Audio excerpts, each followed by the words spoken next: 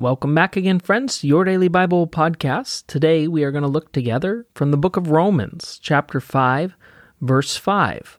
This is what Paul says to the church in Rome.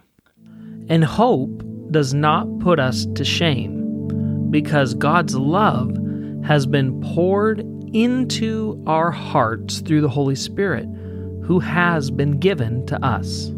Okay, amen. What a wonderful piece of scripture and what a wonderful reminder that Paul gives us. Let me ask you, do you ever find yourself struggling with anger or bitterness or frustration or revenge, racism, pride, apathy? See, these are all things that live in our heart. Now, we have the tendency to say that these things are someone else's fault. I'm angry because this is happening, or I'm frustrated because this is happening, or I feel this way because this is what that person did to me. But the Bible actually teaches us that these attitudes don't come from the outside.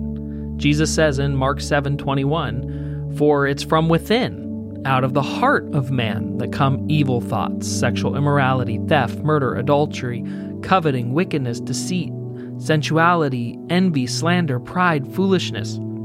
All of these evil things come from within, and they defile a person." So see, the problem isn't out there. As much as we would like to blame out there as the problem comes from inside us. It comes from our heart. It is a reality of this fallen world and fallen body that we live in.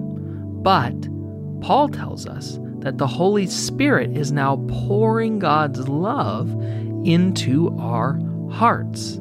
He's renewing us. He's restoring us.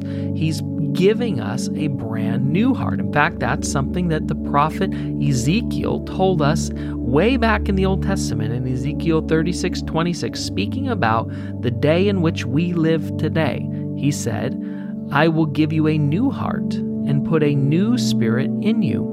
I will remove from you your heart of stone and give you a heart of flesh." You see, this is the work of the Holy Spirit.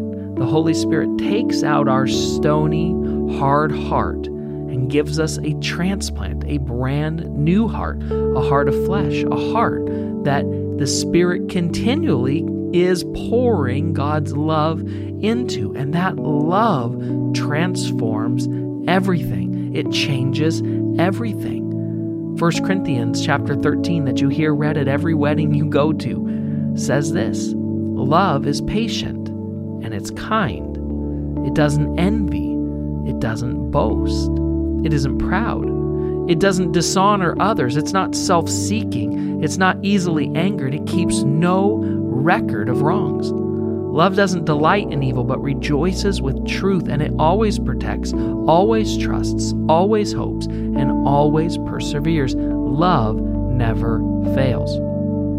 So, the Holy Spirit is pouring Christ's love, His perfect, self-sacrificing love, into your heart, and it's bringing about a total transformation from the inside out.